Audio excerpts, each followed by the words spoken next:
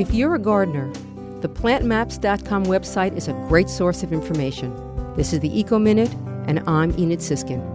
This time of year, you can use the Plant Maps website to check for the average date of the first frost, check out the USDA hardiness zones to decide what to plant this fall, or check the distribution of Florida native plants, among other available maps.